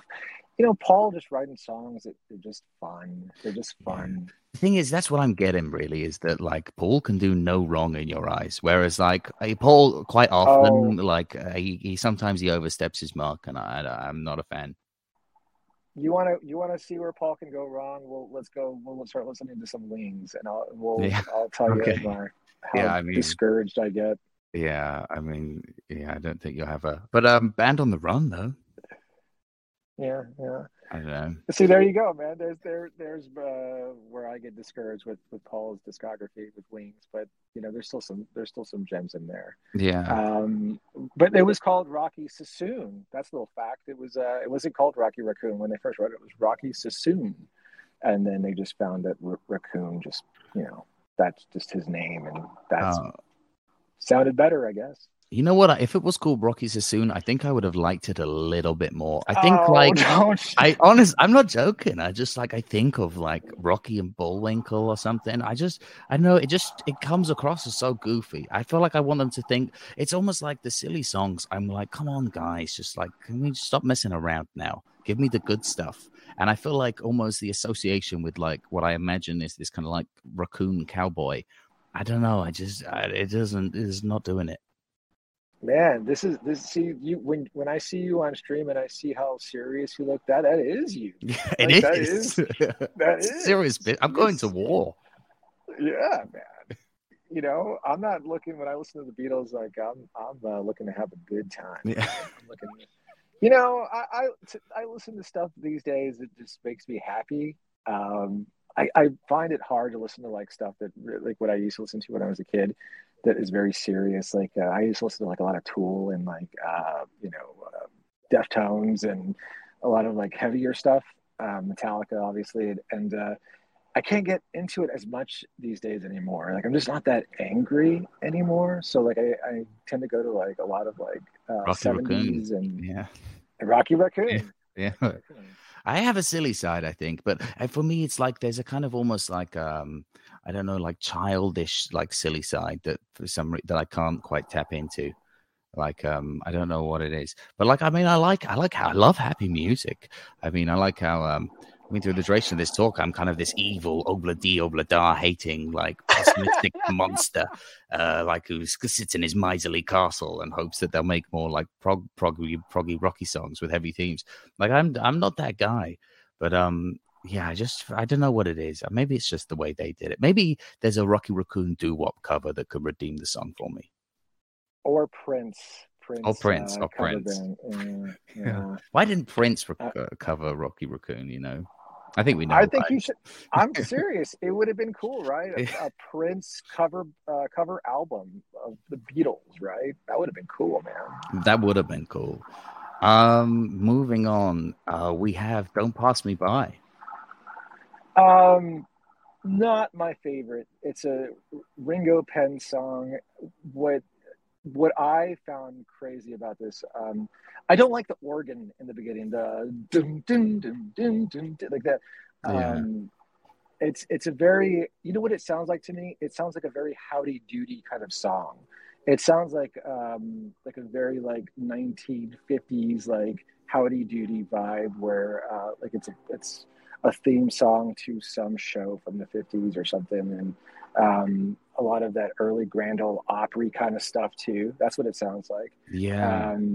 But little fact here is that Ringo wrote that song. Like he 100% wrote that. Like that's him. Like he wrote it on the piano, and he had that song in his pocket since '62, and they didn't record it until 68. So yeah, man. Like I mean, he had crazy, 6 years to work on it, and he still didn't improve it. Like that's a bit more. It's a bit more unforgivable. I mean, I don't actually hate this song. I think it's okay. It's one of the like kind of like it's like a song that you get as an album filler, but like I'm not mad at it. Do you think Ringo was like, hey guys, you think now I can put my Don't Pass Me By? Yeah. They're like, hey, next time, Ringo, okay, next time. Not this.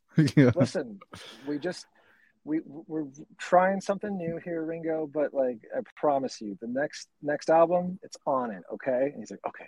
Yeah. And then they finally were like, oh, I mean, like, and he was like, come on, guys, like, Piggies is on this album. Wild Honey Pie made the cut. What about Don't Pass Me By? And they were like, you know what, Ringo? All right then. Wouldn't that be some shit if like he asks him and McCartney's like, like maybe, and then he starts hearing some of the tracks and he's like, oh, come on, honey pie. It's like, come on, guys. It's better than that, I don't mind Ringo songs. I just don't like this song. But it's like I said, it does remind me of like that old like Grand Ole Opry, it reminds me of old country. That's what it reminds me of, like old country. Dun dun dun dun dun dun dun dun, like don't pass me by, don't pass me by. Yeah, like he's a man walking down a road.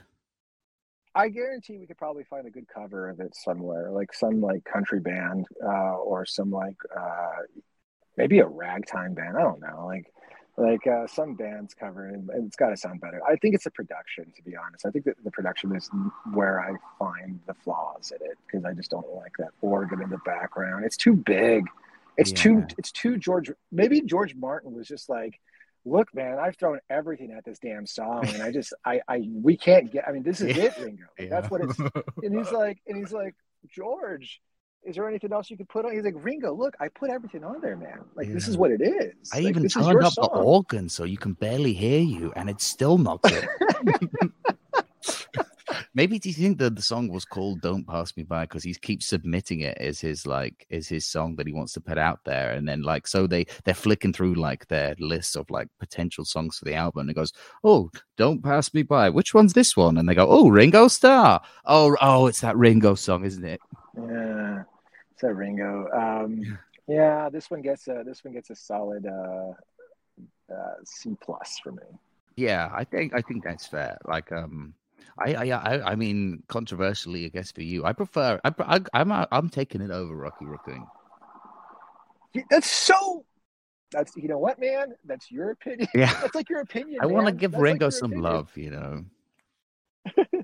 That song does make me feel a bit happy, but and it's not. I don't know. It's not. I don't know. It's not that good, but it is followed by "Why Don't We Do It in the Road," which for me it kind of is a silly song, but it's great. I love this song. This is a classic. Yeah. It has one of the silliest stories to it. This was one of their India stories, and Paul McCartney saw two monkeys copulating in the street, and he was like, "That's a good idea for a song." But I love the vocals on this; they're so raw. I love the delivery. I love the.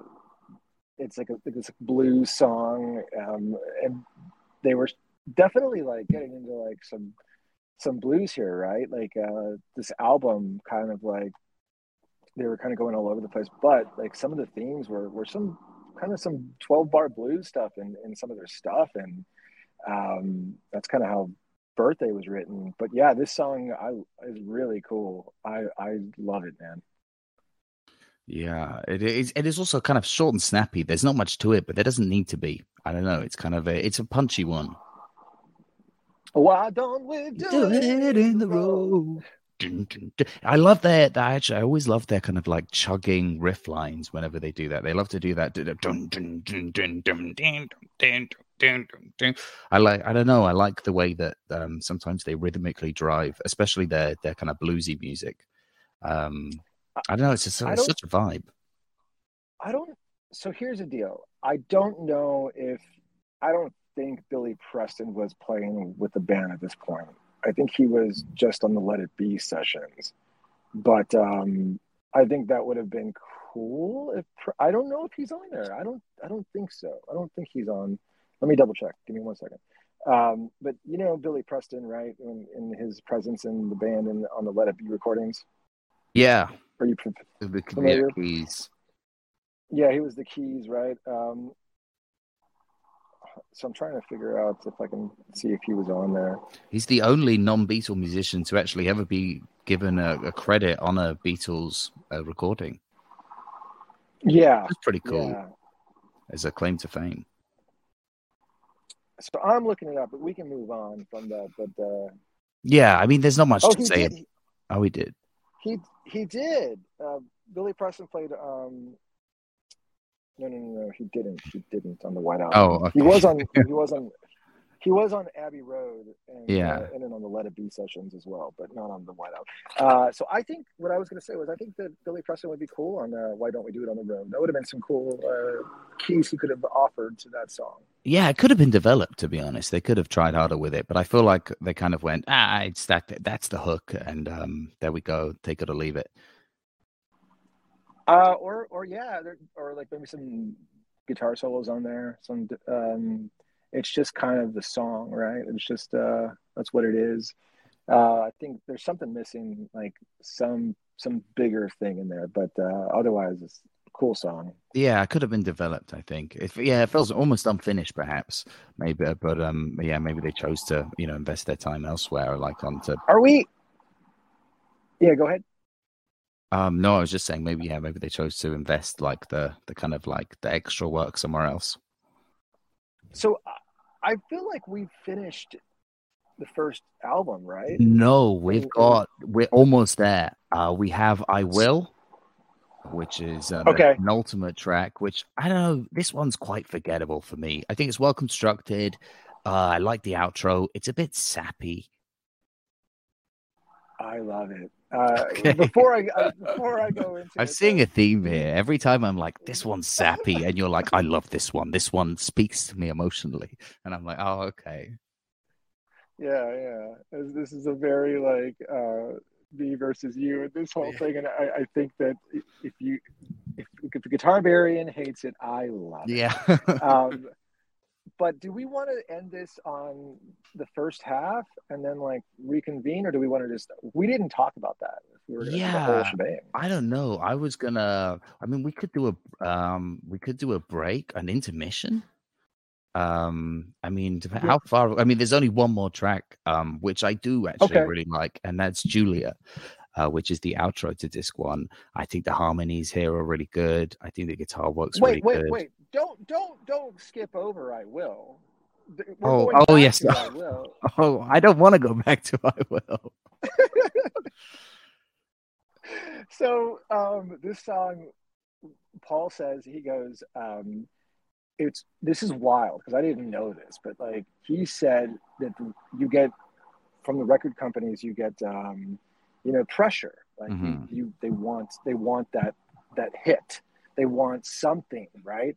And clearly, like at this point, a lot of the White Album doesn't have like those typical Beatles singles, right? Like you're where is the the big tracks, the I Want to Hold Your Hands. I would like, obviously they're coming from Sgt. Pepper, so they're where's the hits from the White Album? And he said that he was kind of like not forced, but kind of pushed to write something like that, and so he wrote that, and that was written in India as well. And he doesn't really say much more about it other than like that. Like, he was kind of like it's one of those things that the record company kind of wants you to make these songs, and you're like, really? Was that what it is? Like, because it very much is a very sappy, like, who knows how long I've loved you. I mean, that's a very like early Beatles kind of song, in my opinion. It's almost, what it's almost like is I'll Follow the Sun. Yeah, that's what it sounds like to me. I'll follow the sun one day, da-da, for tomorrow will come. It sounds like I'll Follow the Sun, but I love I Will. Yes, it's a McCartney song. Yes, I love it. Yes, it's McCartney all the way. Yeah, I mean, you can sing that one to your Paul McCartney shrine and do the hip shake, but I guess this one's a solemn hip shake in this one. But yeah, that's the thing. I feel like when the McCartney do set, I like even McCartney's sad songs sound a bit happy. I don't know. You just can't rain on that man's day. That's not true. I mean, you listen to stuff like Golden Slumbers. I mean, that's a heartfelt song. I mean, that song, you can cry to that song. You hate Golden Slumbers too? Yeah, I like it. Golden Slumbers is. I mean, Golden Slumbers is pretty good, I guess. I know it's sweet. It comes across as more sweet for me, I think, Golden Slumbers. I don't know. There's always a sweetness to Paul, in that I almost feel like he's never distraught. Like, I don't know. I feel like that man's soul is always in this kind of like golden glow. And like, even when he's sad, he always seems to like, he always makes it, he always adds this kind of sweetness to it. Or like, he's always, I don't know, maybe he's just a very well-adjusted human. And I don't like that about him. I don't know. I want my artist to be just in disarray and have issues, man. They need to be fighting the system, and they need to be vocal, and that's Paul was not. Hey, McCartney did get busted for smuggling hashish and the airport, so he's got some controversy under his belt, man. Yeah, but I mean, probably only to spread more sweetness and joy in the world. That's probably why he did it. I don't know. I do. I mean, Golden Slumbers, actually, I do really like that. I think it's a much better song than I Will. But yeah, I don't know. It wasn't really for me. Yeah, I love the harmonies, and I Will. I think it's well constructed. Like, work. Yeah, and I actually do really like the outro. The outro is my favorite bit, I think. Da, da, da, da, da, da, da. Like towards the end, I love the harmonies. I love his acoustic guitar work. He's such a phenomenal like melody player. Like, he's so good with constructing chord progressions. I love his chord progressions. Really simple stuff, but easy songs to play on. I think his stuff is easier to play than Lennon's stuff. Like, I feel like, and Lennon was a less accomplished guitarist than McCartney, in my opinion. I think McCartney was a better guitarist than Lennon. But let's end it. Let's end it with the last track on the first album. The last track is Julia, which I really like this This is one of the ones I really like, and I feel like it's a perfect kind of outro to the first disc to kind of round things off. It's got these got really beautiful harmonies, nice guitar work, like a very it's such a heavy melodic influence in this album, and I feel like this song, I feel like, I don't know, it's a little bit of a piece of art for me. I agree. I think it's beautiful. I love right from the go. Like half of what I say is meaningless. Like that line kills me Mm. immediately. Right. Um, he's clearly like doing some finger picking. And it was written in, I believe, India as well. But Donovan, of all people, Donovan was the one that taught Lennon how to finger pick. Oh, So okay. so he was finger picking everything, right? This song is actually this song is actually one of the songs that like I always find hard to play. Just I think rhythmically, like when I try to play it, rhythmically and sing it at the same time, and I'm trying to get into it.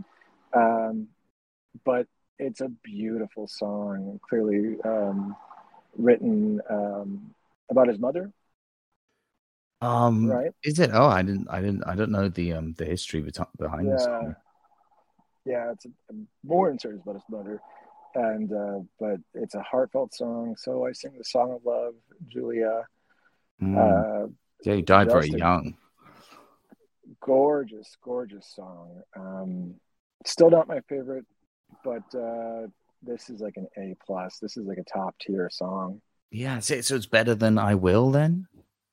Yeah. Oh yeah. Yeah, Oh the yeah. Lennon one is a little bit better. It's not as Yeah. cheesy. It's a little bit out there. I mean, it's almost I love that it has almost a psychedelic kind of folky feel. I feel like that sound gets picked up in the kind of late 60s, early 70s. I mean, actually, I guess that was around in kind of bands like kind of almost kind of Fleetwood Mac almost, you could kind of see. But like, I don't know, I love that. I love that kind of late 60s folk, and I feel like this is a perfect late 60s folk song. I think it would fit in at loads of 60s folk musicians repertoires, and you wouldn't bat an eyelid at it. Okay, so it's easily translatable to like that era, to that scene, the that '60s folk scene. Okay, um, I think it's so cool. I think the imagery in that song is so cool. That his lyrics, Her hair a let floating me, sky is shimmering, glimmering in the sun, morning moon yeah, I touching. think so. That's the thing, right? We talked about like Lennon's like nonsensical like lyrics, like how the when he's talking to that guy, he's like, it's just a Mm. song, man. But you have a song like Julia. Um, and those lyrics are just ridiculously beautiful. I mean, Ocean Child calls me, so I sing the song of love. Julia Seashell Eyes, windy smile calls me. And like, yeah, you said her hair floating sky is shimmering, glimmering in the sun. Those lyrics kind of recall another Lennon song to me, Across the Universe. I think Across the Universe has some of the best lyrics, right? Mm. Um, and I think that Julia and Across the Universe could be like almost an A side and a B side. I think that those songs kind of go hand in hand. I don't know if you do that, Guitarbarian, but like I'll do like try to like go, oh, that's like a B side of this, or that's a similar, like they kind of have that same vibe. And I Yeah. think Across the Universe and Julia are they're almost cousins in a way. Yeah, I know what you mean. They're both quite. I mean, obviously, I guess they both have this kind of spacey element, almost like I don't know. It's that kind of slightly out there that I feel like only Lennon achieves. He has this. It's almost like he's slightly disconnected from this world, and therefore he kind of his inspiration is drawn from this kind of like weird ethereal scape, which sometimes is completely nonsensical, and sometimes it like forms a kind of like something that you can actually relate to others. And I feel like this is Right. an example where it worked. I mean, yeah, I guess that's his problem is that sometimes it doesn't work and he just kind of drifts off too far. And you're like, okay, you have to reel him in somewhere. Yeah. See, that's the thing. That's what's surprising about Lennon is like, and yes, I'll say I don't go to I don't go to lyrics first. I really relate to musically first, right? Like just being a musician, like I relate to like the music that the chord changes, and that's where I'm like, okay, that's cool. That's a cool chord change right there, and I like that right there. But like Mm. lyrics, like I always say this, like, dude, you could tell me like I could love a certain song, and you're like, hey, that song's about like, you know, cheese, and I could be like, no, I didn't. I honestly, I just like the song. I love like the chord changes, and I love the feel of it. And I just tend to like not focus on lyrics so much. But I will say that Lennon's lyrics take me in a different, like they take me on a ride, man. They take me on a really like this, like you said, like the celestial ride in this ether. Mm. Like you go out and you really trip on like just his words. And maybe that's why that hippie came to like Lennon's mansion, man. He's like, listen, man, like these lyrics mean something. But I can't say that I do that for McCartney's lyrics. McCartney's lyrics are very, like I said, Rocky Raccoon, man. You're not gonna get words are floating like endless space, or what does he say? You're not gonna get like the It's the not thought painting. provoking. Yeah. It's not Yeah, a it's not thought visual image. provoking. It's not visual imagery. Yeah, if anything, I guess that's why the juxtaposition works so well, because Lennon kind of like sends you out into space, and then like Paul reassures you that that he'll take care of you. He makes it a Yes. sweet journey into space. Whereas like if it's just Lennon, Oh, you feel a bit cold and you're a bit lost there, because this is a wild comparison now, but like Lennon as a father, he's abandoning. He'll abandon you in space, whereas Paul McCartney will make sure you're all right. You're Jude. You as the listener are Jude. yeah, Okay. yeah. I get it. I'll watch the movie. Okay. So yeah, I get you. Like, Paul is the he's like the train conductor, man. He's the guide, and Lennon's the what is Lennon, man? He's the vehicle that gets you up there. Yeah, and then McCartney's. So you're saying like McCartney kind of grounds you as the listener. yeah, I think he rescues you maybe from the jaws of Lennon's insanity. Like when Lennon Yes, gets a I bit like that a like, lot. so Lennon like entices you in and like shows you all this cool stuff, but then like after a moment, like he starts to turn on you, and then you get a bit worried, and then you reach out, but then it's Paul McCartney's hand that takes your hand, and then he reassures you it's going to be all right, and then he kind of like shows you how to jiggle your hips, and then you spring off into the wilderness. I don't know. I don't know analogy. I don't know where that's going, Oh, but you spring off into well, the Norwegian wood. there you go, man. What's your favorite track off of this first disc? My favorite, I think it's gonna be happiness is a warm gun, but I don't. I mean, I feel like my favorite track has to change over time, and there's no reason for that. But I feel like that has been my favorite, so I'd like to pick a new one. But I think it is. I just think it is the best. But I put Blackbird probably second, and it's so close between the two. Okay, I like it. I like it. Happiness is a warm gun. Blackbird, both phenomenal tracks. My favorite song is probably Martha, My Dear, and I'm gonna pick a new one. I'm gonna finally say like you're selling me on Lennon again, man, and I'm gonna say Julia. Like I forgot how beautiful that song is. It's a really, yeah. I mean, now that I kind of feel like I should have sold myself on it, but I don't know. It's rattling around now for me. That might have, in the future, that might manage to, yeah, upset some of the previous contenders. I feel like the idea of selling people on Lennon sounds like something kind of dangerous or nefarious. Like, did he sell you on Lennon? Oh, please tell me he didn't sell you on Lennon. And you're like, oh, It's like, hey man, I was just talking to Guitarbarian, and we were talking about the Beatles. Oh, you talking about Lennon? You yeah, talk your ear off about Lennon? yeah. Yeah. Well, so let's we close it up, man, and then like just do a part two. Yeah, part two sounds like a good idea. I mean, we've still got that's 17 tracks right there. What I mean, that alone is an album, is an incredible album with some things we won't that don't bear repeating.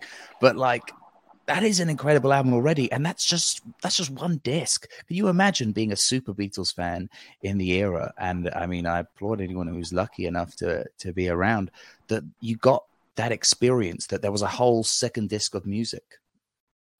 Yeah, we still have the whole second disc of some really cool stuff, man. I mean, we still have to hit some really cool pieces. I'm drawing a blank, man. What's on the second disc? We still have to do Birthday. Helter Skelter, Sexy Sadie. Oh, I want to talk about Sexy Sadie. That's the controversy on Sexy Sadie, and you know about that, right? Like, yeah, with the Maharishi, that's a cool story. But yeah, there's some good stuff on there, man. It's a long time, right? Is that what that's the track is called? There's long. There you go. It's just long. Yeah. That song is ridiculous, man. I love one of my favorites. That's up there for me as well. Yeah. But ironically, it's a bit short. You know, it's only 3 minutes. Maybe they could have pushed that one. Maybe it could have been longer.